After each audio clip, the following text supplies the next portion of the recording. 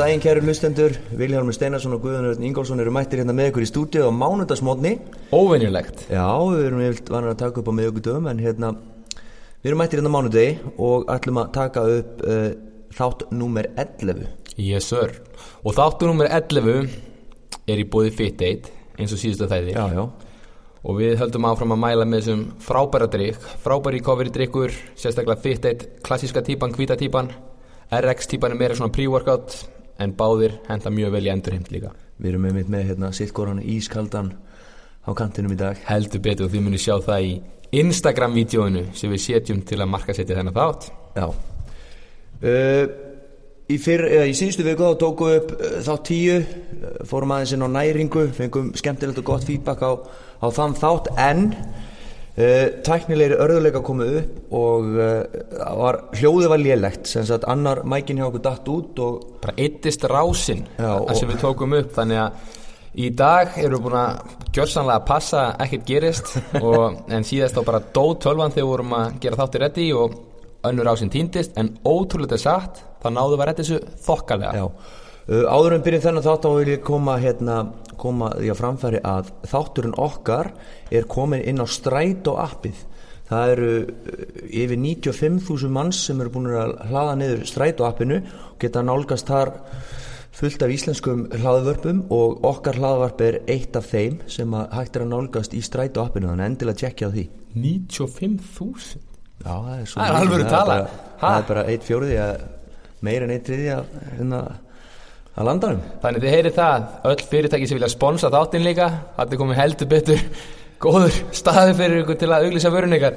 Já, en þá förum við í málefni dagsins, og viðfangsefni þáttarins í dag er hvað einkennir góðan þjálfara og hvað skal hafa í huga þegar valið er þjálfari til dæmis fyrir íþróttafólk og þannig, og þetta er klárlega viðfangsefni sem brennur mikið á mér og Villa, og við höfum klárlega skoðan á þessu því að það er oft þannig að allir þjálfari settum til sama hatt, að til dæmis einkaþjálfari bara einkaþjálfari, en það er svo rosalega, eins og í öllum starfstéttum þá er þetta rosalega vítt, við erum með alla típur af öllu tegundum að einstaklingum í þessu. Já, og þarna er ekkit endilega menntun sem kemur sem að segir allt um þjálfara, því að þú getur verið menntaður alveg með 10 ára nám á bakinu og mikla reynslu, en það vantar til dæmis bara félagslega þáttin að geta bara spjalla við einstaklingi, eða ná til kúnast, þá ertu kannski bara alls ekki góð þjálfari. Og svo er þetta akkurat öfugt, einhver sem er kannski ekki með neina menntun á pappírunum getur verið frábær þjálfari vegna þess að, eins og við báðið þekkjum,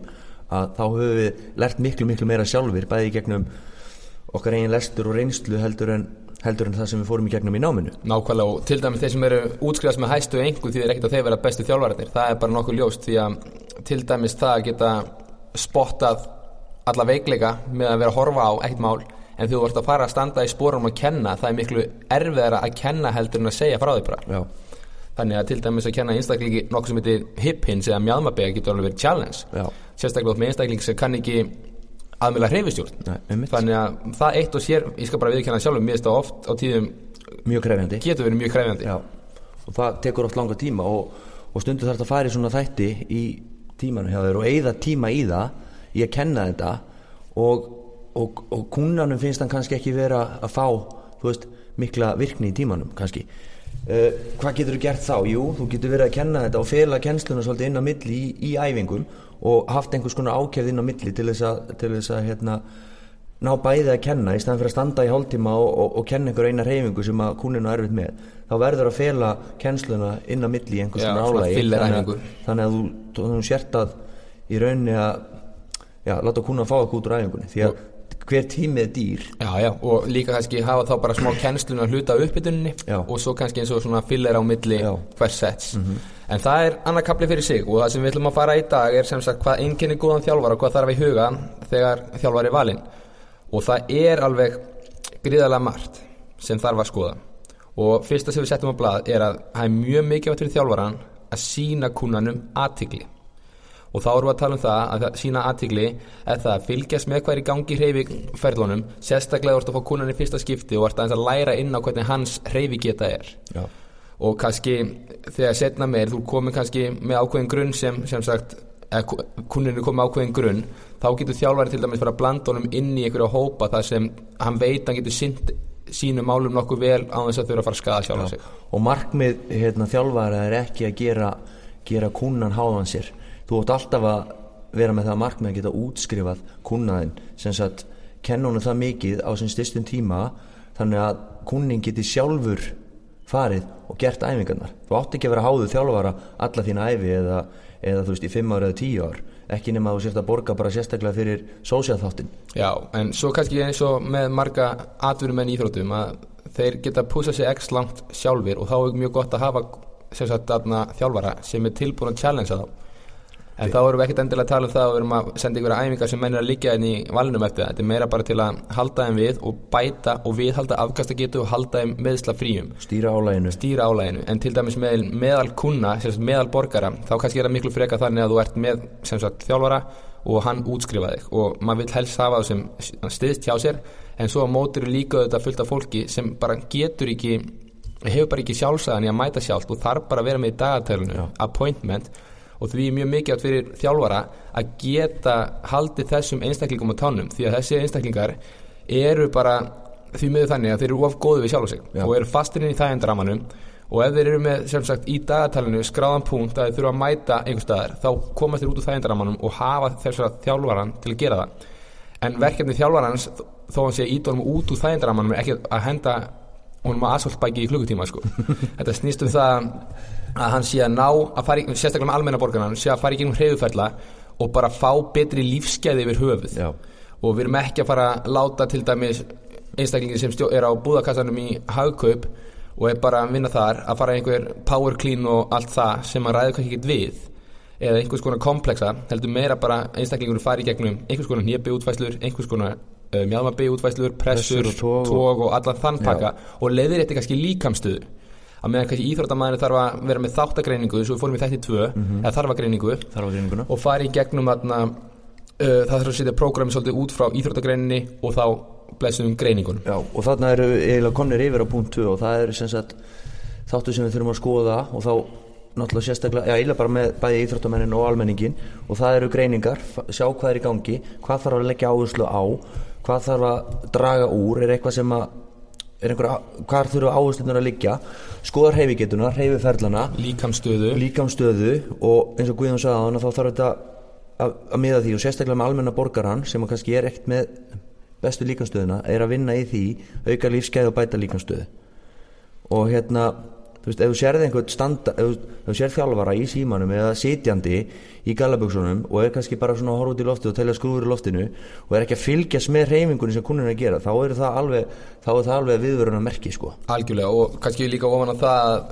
að við erum að tala um greiningar ef einstaklingun mæti bara í þjálfun hjá einstakling og hent beint í þunga hnébeygju á þess að þjálfarinn hafi skoðað hvað hann ræði við þótt að það þurfi ekki endilega að vera greiningasessjón að sé að skoða og skrá hjá sig kannski að fylgjast með upphitunin eitthvað þannig þar sem maður sér ákveðnar hreyfiferla. Við töluðum það í einu þættinum að það er hægt að skoða og reyndur þjálfari hann greinir í rauninni kunnan í gegnum æfingar og maður á í rauninni alltaf að vera að því þú ert alltaf að skoða, þú sérði eitthvað restriksjón eða einhverja hömlun í einhverju hreyfingu þá segir ok, þarna sjáum við stífleika og ökla, við þurfum aðeins að vinna í því áður en að við þingjum meira í hnébeygju eða eitthvað svoleiðis þú þarft að vera að greina í gegnum allar æfingar og þá sérstaklega stóru compound æfingarnar að sjá hvað er í gangi, þetta eru stórar hreyfingar sem fara í gegnum mörg liðamót og það þarf að kanna það þarf alltaf að vera að greina og skoða í gegnum þessar æfingar. Og hluta greiningunum líka þá bara mælingar til að geta mælt til dæmis afkastagetu, til að geta sýnt svart og hvítu kunnanum, hér er bætingin, þetta er búin að gera, hvort sem er fitumæling eða uppstöksmæling eða sprettmæling eða einhvers styrtamæling. Þurfa ekki endilega að vera flóknar mælingar. Alls ekki, þótt þessi gerum að upphífingar, við getum til dæmis séð hlutfallslegan styrk. Ef þú ert búin að auka sem sagt upphífingarnar og fitupróstar lækka og hraðing fer upp, þá veistu að hlutfallslega power outputið er meira. Þannig að þarna ertu komið með til dæmis mjög létta leið til að trakka upp hvernig athletic performance hækkar og með mælingarna fitumælingu, þetta er mjög gott bæði hvort sem þetta viðhalda eða léttast eða þingja þá er þetta geta haft eitthvað svona punkt til að followa í gegnum og það er líka bara, það virkar svo mikið sem hvatning fyrir kunnan þegar þú sér fitupróstunum fara niður það er nánast og þá er kannski meira að tala um almenning sem þarf að vera að lækka fitupróstu er með það markmið að léttast og lækka í fitupróstu þegar kunnin sér það hann farin niður 2-3% fitu, það er hvatning mjög mikið hvatningu og líka það að sér að vöðumassin fyrir upp og finnur að allt að gerast og sér það segjum að fara hann til að taka 2 líkamsþyngd í deadlift eða eitthvað þá veistu allan að þú ert ekki að henda pening út úr gluggan sko. Þannig að sér að það svart og hvíta og búin að trakka það að þannig virkilega framfærir. Manstu þau voru settir út í Noregi var frítt í innbútimælingarnar í Elixia röð út úr dyrum og allir allir og ammaður fengu bara frítt fitumælingatest en hugsaði samt að þetta fitumælingatest hafi kostað 9.000 kall hjá þeim að stíga einhverja vél. Það var rosalegt. Það var svo mikið. Það var svo mikið. Það var 450 norskar á sínum tíma eða 20 krónur norskar. Já. Það bull. Það svolítið mikið. Fyrir 2 mína system. En ok, annar þáttur randið þar. Já. En svo eitt sem þarf að hafa í huga líka. Að við þurfum að hafa strúktúr í prógramagerðinni. Já. Og sérstaklega þegar við erum með íþróttafólk. Við erum með almenna borgara auðvitað þurfum að vita svona cirka bát ratio á milli toga og pressa þannig sem ekki að skemma líkamstöðu. En með íþróttafólk þurfum að hafa strúktúr því að við getum ekki bara hent af því bara prógram í þau til að láta þau svitna. Við þurfum að byggja upp módel sem sagt sýnir hvar við byrjum og hvar við ætlum að enda. Og oft gott að byrja á endapunktinum með ákveðinu markmiði og telja aftur á bak. Hvað sem dagar, vikur eitthvað þannig, hvar þú ætlar að vera og setja inn mælingapunktana hvað þú vilt vera pluss mínus einhver árangur á þeim tímapunkti. Þannig að þá ertu komið með nokkur minni markmið og svo stóra markmiði og þá ertu komið leiðavísi að því. Og prógramið þurfa að vera klárlega sett upp í smá periodization model því að eins og ég sjálfur, ég vinn ekki mánuð og mánuð. Fyrir mér þannig að þú þarft að vera með að lágmarki 3 mánaða plan sem við getum sett upp struktúr því að þú nærði engu 4 vikum. Nei, og við erum búin að kofera þetta í öðrum þætti líka. Það hægt að gera breytingar innan prógramsins, smáa breytingar innan hvers prógrams, kannski á 4 eða 6 vikna fresti, það bara til þess að komast yfir einhvers konar stöðnun og annað, eða bara æfingar leiða eða eitthvað. Þannig að það hægt að breyta, en stór hluti prógramsins kannski sá sami. Stóru liftirnar eða styrtaræfingarnar eru það sama, og svo erum við með fillera og uppbytunarrútínur og kannski svona core og mobility æfingar kannski í lokinu og eitthvað sem hættir að breyta og aðeins fara út fyrir, en sko kjarninn þarf að vera svo sami og vinna í honum start og stöðu til þess að ná fram bætingum. Og svo bara breytar æfingar breytu, þá erum við að tala kannski rep og set og load og svoleiðis. Já, eins og við tölum í eða tempo eða svoleiðis, já. Svo líka eitt að þegar við förum að tala eins og í upphafi athyglina, en þá þarf líka að sýna kunnanum mikla virðingu. Og fyrir mér það að fólk að mæta til þín í klukkutíma og að borga fyrir þína þjónustu, þá ertu að vera tilbúin að gefa þeim allt sem þú getur. Já. Og allir einstaklingar eiga misjafnan dag og oft besti tímapunktur dagsins hjá fólki þegar mætir á æfingu hjá þjálfaranum, bæði það bara kannski aðeins að losa smá svona bara stress, bara fá stresslosandi góða æfingu, tala við þig og geta fengið smá útrás. Já. Og þú þarft að gera þeim þá virðingu að vera ekki að hangi í símanum, ekki vera að svara ykkur skilabóðum. Það mátt kannski í versta falli að það eitthvað áríðandi fjölskyldumál, þá máttu hafa símanan til hliðar og segja kunnan fyrirgefinn, má ég aðeins stíga til hliðar og fá að svara þessu. Því þetta hans tími, þú að fá leyfi frá kunnanum. Það þannig. Og líka eitt annað, ég hef orðið vitnað því að í ákveðinni líkamsræktarstöð hér á höfuðborgarsvæðinu, þar var bara einstaklingur sem var að þjálfa með 2-3 kunna í þjálfun, hann var bara með stóra núðlupakka beint á krúatæ að éta á miðju æfingagólfinu. Þetta bara ekkert í lagi með. Þetta ekki í lagi. Og kunnin þegar kunnin kemur til þín og ég vil þú þekki kannski suma kunna en oft á tíðum þetta að fá ókunnugt fólk inn og þú kynnist því með tímanum og þessi klukkutími kannski fyrir kunnan úr erfiðum degi, kannski erfitt fjölskyldulíf, erfitt í vinnunni, mikið stress, þau vilja koma, geta sóna sig út, þau vilja geta tala við þig. Maður oft fengið að heyra hluti sem að maður ættir ekkert að vera að heyra og þú þurft að vera tilbúin að hlusta, því þetta ákveðin svona losun fyrir kunnan að tala kannski hluti sem þú ættir ekkert kannski að vera að tala á æfingu, en þjálfara það líka að vera tilbúin til þess að þetta getur hjálpað með bara andlega líðan og hvatningu fyrir kunnan að þjálfarinn geti verið hlustað á og meðtekið kannski eitthvað eitthvað sem á að geta til að vera að hlusta á. Já, það líka hluta þess að þú ert smá bara sálfræðingur í þessu jobbi á þess að vera sálfræðingur. Þannig þú bara einmitt að hlusta. Og en það líka eitt sem mjög mikið á þessi þjálfari, að þú takir ekki þín vandamál inn í daginn. Þú átt að vera bara tómt blað og þú þarft að eiginlega resetta hausinn á þér í hvert skipti sem þú fær nýjan kunna. Það þýðir ekki sem að er lélegasta session ever með kunnanum undan, þú lætur það ekki fara inn í kunnan sem eftir honum. Nei, og úr því að tala þetta og þú erum að tala virðinguna, maður gerði þetta nú þegar maður var að byrja, maður var að byggja upp kunnabeis og reyna að fá inn sem flesta kunna og fylla dagskrána hjá sér. Þá var maður að vinna oft kannski frá 6 á morgnana til 8, 9, 10 á kvöldin, kannski með klukkutíma matapásum. Maður reyndi bara að hlaða inn tímum yfir allan daginn. Sko, ég ger þetta aldrei í dag.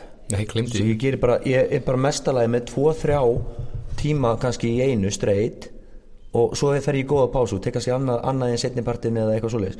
Því að þú getur aldrei, og mér er sama ef þú segist geta, það er enga veginn hægt að gefa sömu orku, sömu jákvæðan og sömu gæði í þjálfunina í fyrsta og annan tíma og kannski næst síðast og síðasta tíma. Það er bara ekki séns. Þú þarft að endurstilla eins og Guðjón sagði áðan, þú þarft að endurstilla fyrir hvert tíma. Það eru fólk með mismunandi markmið og þú þarft bara, fólk er mismunandi bara, þetta er mismunandi típur af fólki og þú þarft í rauninni aðlaði að og lesi aðstæður. Já, og aðlaða hverju. Þú getur verið að djóka þvílít við einn og svo kannski kemur einhver rosalega alvörugefin inn í næsta tíma og þú getur kannski ekki sagt það sama við hann og þú ert að segja við kúnnan sem var undan. Þannig að það fer alveg hellingsorka í það, bara endurstilla sig fyrir hvert tíma.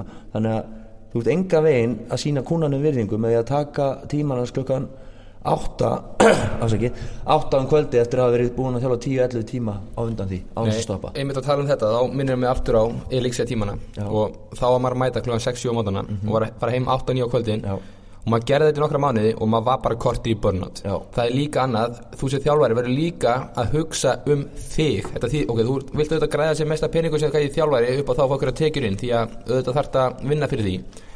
En þú mátt ekki gleyma því að ég held að sé bara hjúkrunarkonur sem eru með stærri hópa burnout heldur en þjálfarar. Ég minni það. Og það er mjög mikið að hugsa sjálfa sig og líka það að þú vilt bjóða þjónustu á sama leveli frá morgun til kvölds. Og ég meina, en þetta var til dæmis þegar við vorum á stöðin úti að þá var pressa. Það var verið að íta á þjálfaran að taka sem flesta tíma yfir daginn og svo var maður bara óvinsæll þegar maður sagði bara, nei, ég vil ekki taka 10-12 tíma á dag. Nei, og svo kannski kom smá döðu tími yfir daginn og hafa bara pressa á maður að standa á gólfinu og reyna að selja sig þar eins og einhver ódýr og en maður átti bara að vera allan daginn og máttir ekki sitjast niður og allan taka matapásu. Þetta var orðið svolítið þreytt allan tímabili en maður læriði rosalega mikið af þessu og maður læriði klárlega svona hvernig líka á að meðhöndla álag í vinnu því maður, eins og ég segi, maður var farin að mæti vinnu 7, maður var á full allan daginn og svo maður gefið sér á ókipis PT tíma fyrir áskrifandur og svo var maður aðfram til kvöldi og svo fór maður heim, kannski las mér sér smá eftir það og svo dreymdi mann vinnuna líka, svo vaknar maður komin í einhvern helvitis vítarhing þannig að maður verður að læra að gíra sig út. Það er hluta þessu.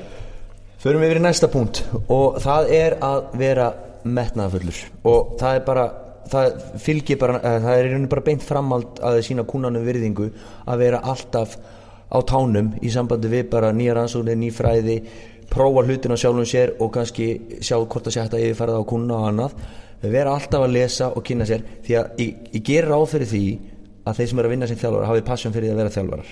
Þú veist, þú ferð ekki bara þú veist, ég ætla að vera þjálfari hérna, ég ætla að vera engaþjálfari út af því að það er bara, Það er mjög sorglegt að við erum auðvitað ekki með vernda starfseti sem styrktarþjálfarar en engaþjálfarar að það getur hver sem fara út á götunum sem er í fínu formi sagt fyrir þjálfari og ef hann getur gert eitthvað sjálfur sér nær ákveðnum árangri að passa mataræðið og verður smá shredded þá allt í einu halda allir að hann sé the man og hann getur valdið meiri skaða heldur en ekki því að þú ert svolítið að þekkja ansi marga hluti þegar þú ert þjálfari. Það snýst ekki bara það að telja ykkur rep og henda ykkur æfingum í fólk. Þú ert klárlega að hafa þekkingu í lífeðlisfræði, auðvitað næringafræði, hreyfifræðinni og lífaflsfræði, biomechanics. Þú ert að hafa allt þetta á hreinu og sérstaklega ekki með íþróttafólk því að þú vilt ekki henda bara hverjum sem er bara inn í einhvað og metnaðfullur er svo talað líka að lesa eins og ég sagði áðan meðan Elixia tíma maður búin að vinna allan tíma samt tókum maður klukkutíma á kvöldinni að lesa ég hef þá reglu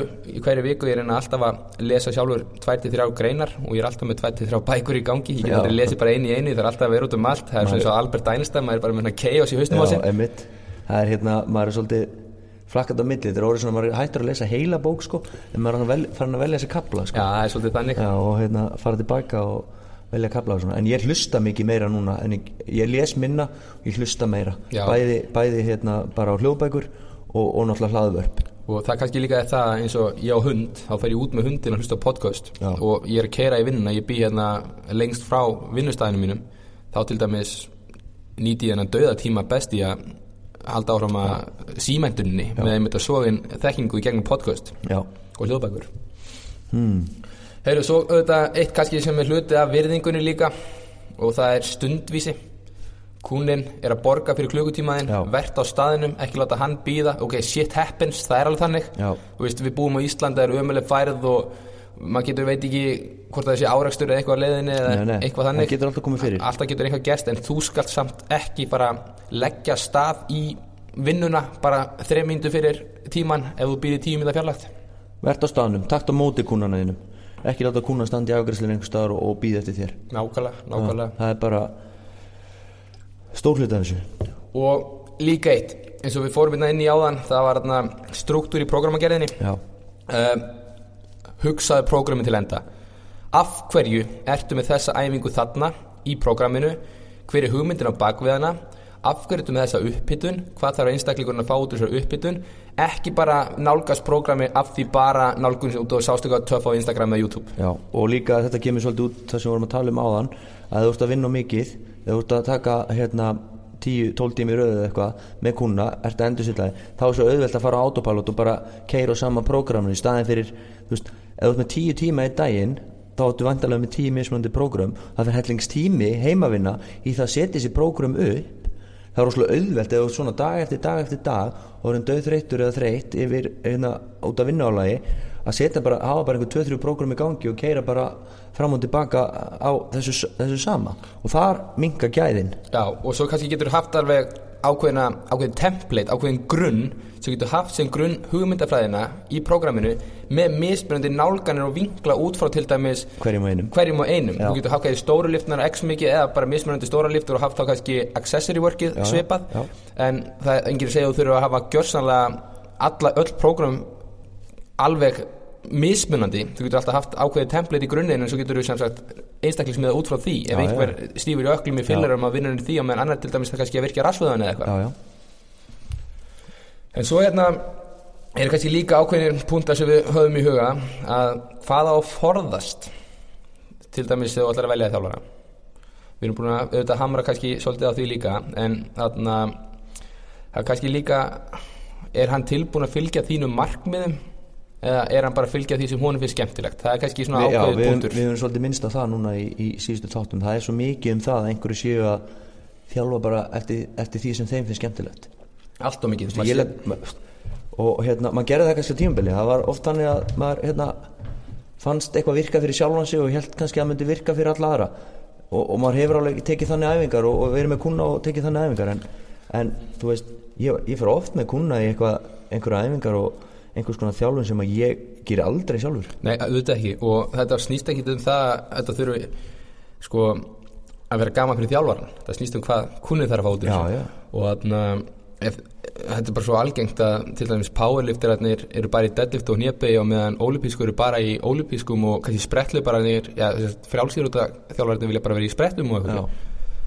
Og en ég ekkert að skjóta þetta fólk niður. Nei, staður stund fyrir allt. Það þetta notast við allar þessi æfingar og það eiga allar heimar í prógramum einhvers staðar. Það bara þannig. Já. En til dæmis, þú átt bara ekki að setja sem þjálfari þitt áhugamál á kunnuna þína, ekki nema að þið vilja það. Alrighty, hvað næst hjá okkur? Herðu, það við erum búin að kofera þarna með greiningarnar og þjálfarnir sé að fylgja þínu markmiðum. Það er náttúrulega eitt af því en sko, svo það líka svolítið þú ert að velja þjálfara, það svona svolítið appearance, hvernig kemur þú fyrir og ég hef alltaf sagt það og það er kannski ósanngjarnt, ég veit það ekki og en ef þjálfarinn ekki að hugsa sjálfan sig sem sagt æfir ekki sjálfur, það enginn að segja að þurfa að æfa 10 sinnum í viku eða 6 sinnum í viku, en ef þjálfarinn bara greinilega ekki í standi þá hlýtur að vakna svo spurning að ef þjálfarinn getur ekki haldið sjálfum sér í standi, af hverju ætti hann að geta komið mér í stand? Já. Ef hann hefur ekki sjálfsaga eða hvatningu til þess að koma sér í stand eða verið í standi, af hverju ætti hann að geta komið yfir á mig? Nákvæmlega. Practice what you preach, svo ég komi nú með eina gamla og klísju. Svo það bara þannig líka, fólk dæmir oft bókin út frá kápunni, þetta líka önnur klísja, en það bara satt, en ég ekki að segja að þú þurfa að taka þann sem bara æðaberastur og það er ekki mælikvarðan á að vera í standi, þú veist það alls ekki, snýst bara það að einstaklingurinn virðist bara vera nokkuð hraustur og bara predikar svolítið bara hollt mataræði og bara hollan lífstíl, það svolítið líkilega og það enginn að segja, það getur alveg verið svo kannski þjálfari sem kannski ekki góð standi, hann settur upp við vegg með 3 öðrum sem eru í frábæru standi, sá sem ekki í standi getur verið klárastur og langbæsti þjálfarinn af öllum, þetta spurning hvernig kúnin skynjar þig. Já, en svo kannski líka svolítið fyndið, en auðvitað að merkjum það og kannski sterkur eins og ef við horfum á Louis Simmons. Já. Hann til dæmis ekkert merkjum að það að vera í góðu standi en þessi gæi getur rifið heilu fjöllin upp úr gólfinu en hann auðvitað kraftlifting og powerlifter og þetta kannski kemur líka þú sem einstaklingur að ert að leita að kunna, þá viltu fá svona gæja sem lítur út fyrir að kraftmikill. Það kannski líka það, hvað ert þú að leita eftir þú ert að leita í þjálfara? Það er margt í þessu. Svona, er eitthvað í loki sem þú vilt bæta við Vili? Ég er að fara yfir listan mér sýnist við búin að cover þetta alveg nokkuð vel. Já, við farum svona fram og tilbaka í alla punktana það er alveg klárlega fullt af flottum þjálfurum að núti. Já. Og kannski líka eitthvað fyrir ykkur þjálfara svona í lokin að ef maður fer inn á heimasíður hjá sem sagt í hvað sem maður ræktunum, nei hvað sem maður líkamsræktastöðunum fyrir ekki að þarna dætt út mér, þá er myndir af öllu þjálfurum og þeir eru með smá svona bæjá sig. Já. En þegar þú ert í hóp, segjum til dæmis bara í sporthúsinu eru 30 þjálfarar eða svoleiðis, ekki bara alls ekki segjast taka á móti öllum, því að þú verður að skera þig út úr þjálfarunum. Það þýðir ekki að segja að þú takir um til byrjendum, lengra komnum, hvað sem fólk getur að léttast eða þyngjast, þú verður svolítið að setja í línu og leita í þá átt sem þú vilt fara, ekki bara vera taka bland í póka og drukna í flóinu Þú verður svolítið að geta skorið þig út úr af hverju á kunnin að fara á netið og skoða þjálfara, af hverju að velja þig frekar næsta gæða þegar þið skrifið það saman og segist vera með sömu sem sagt, reynslu og allt það. Reyna svolítið að finna hvað er þitt svona þín stefna. Já. Ég held að það sé svona ágætt að hafa það í lógin. Það getur náttúrulega verið alveg fjölbreytt en að segjast taka á móti öllum einmitt, það er bara svona, þá ertu desperate að fá alla inn bara. Nefnilega, og til dæmis fyrir þig og ætlar að þjálfa íþróttafólk sem þjálfari, það er rosalega ólíkt hvort þú ert að þjálfa fótboltamann, handboltamann, körfuboltamann eða MMA-gæja. Þú verður svolítið að vera tilbúin að leggjast í rannsóknarvinnu eða ætlar að gera það, þú getur ekki sagt bara að taka allt íþróttafólk. Þú veist, fyrir mig sjálfarinn, ég er þetta klárlega með langmesta fótboltafólki, en ég er búin að taka við handboltaliði núna og er með fullt af handboltafólki og einn MMA-gæja og einn golfara, en ég þarf að leggjast í mikla rannsóknarvinnu fyrir hina einstaklingana því að ég get ekkert fara að nálgast á eins og ég sé að nálgast fótboltagæjana. Alls ekki. Þannig að þarna kemur gæðin og þú þarft að leggja svolítið í þetta. Það þýðir ekki bara að segja taka móti öllum og ætla svo bara að vera með eina nálgun á alla. Nei. Er þetta ekki bara ágætis lokaorð? Ég held það. Þannig að svona í lokin verið svolítið skoðið þjálfaran eitthvað vel. Við erum ekki að auglýsa okkur sem þjálfara. Nei, alls ekki. Alveg fínt að gera báðið, þannig að þetta er ekki gert til þess að fá fleiri inn eða eitthvað svo leiðis. Við erum frekar að reyna að setja smá upplýsingar út til þess að þið getið tekið meðvitaða og svona educational ákvörðun hvað þjálfara það vilji fá. Og líka kannski við erum að reyna að setja hærri standard á það að fólk sé að fá einmitt aukin gæði úr þjálfuninni og líka það að þjálfara vakni svolítið upp og sjá, þetta er flott hjá mér, þetta má ég bæta, þetta er eitthvað sem ég kannski þarf að skoða ennþá frekar. Því að við viljum auðvitað hækka gæðin í þjálfun á Íslandi sem mikið við getum með þessu podcasti og þarna koma nokkri punktar sem við vonandi getum aðstoða með. Já. Og við tökum gjarnan við ábendingu líka ef það er eitthvað sem við glemdum og eitthvað sem að já, það ekki. Jú, mér finnst það bara frábært að mér finnst mjög gaman líka þegar fólk sendir skilaboð út frá þáttunum, er að spyrja út í það og já, við vilja fá vita dýpri pælingar bak við hlutina. Það er bara mjög gaman að fá henni skilaboð, ekki hika við að senda okkur á Instagram @wilson4 eða @toppþjálfun. En þá bara held ég að við séum góðir. Ég er búið með fit-drykki minn meðan við tókum þennan þátt. Við ætlum að posta vídeói að okkur aðeins svona spjalla þessu þætti svona, fyrst að við erum í betri stofunni og allt að gerast. Þetta er bara lokaorðin í dag.